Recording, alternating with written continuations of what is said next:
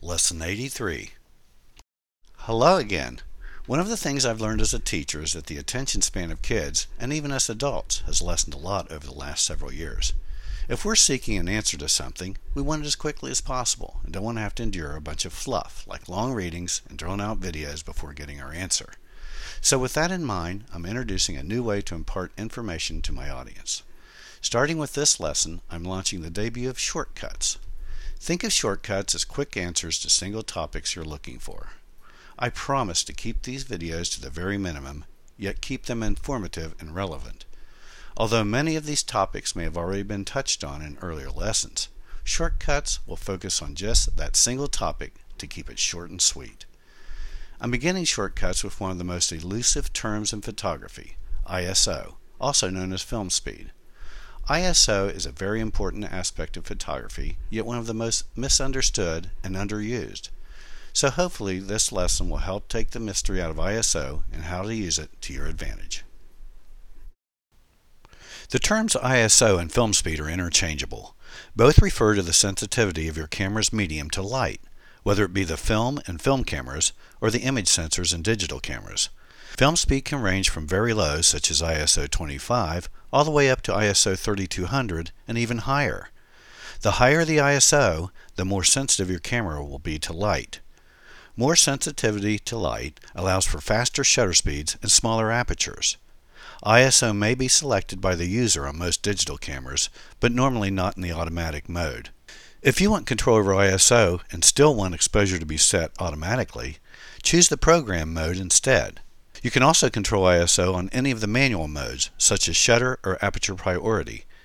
For film users, each roll has been manufactured specifically at just one ISO speed. The only way for film users to have choices with ISO is to purchase film that is rated at the amount of light sensitivity needed for your photo applications. Although your camera will be more sensitive to light with higher ISO numbers, it comes at a price.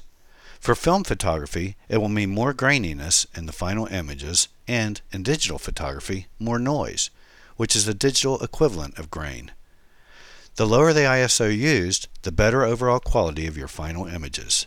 Avoid choosing an ISO any higher than needed for a given shooting situation in order to assure high quality.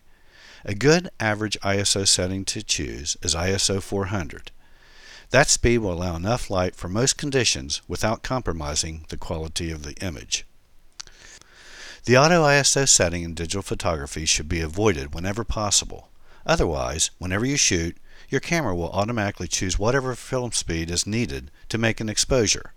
The results can be less than desirable, especially in low light situations. It's better to choose an average ISO for most of your picture taking, such as ISO 400 up to ISO 800, and keep the auto ISO option turned off.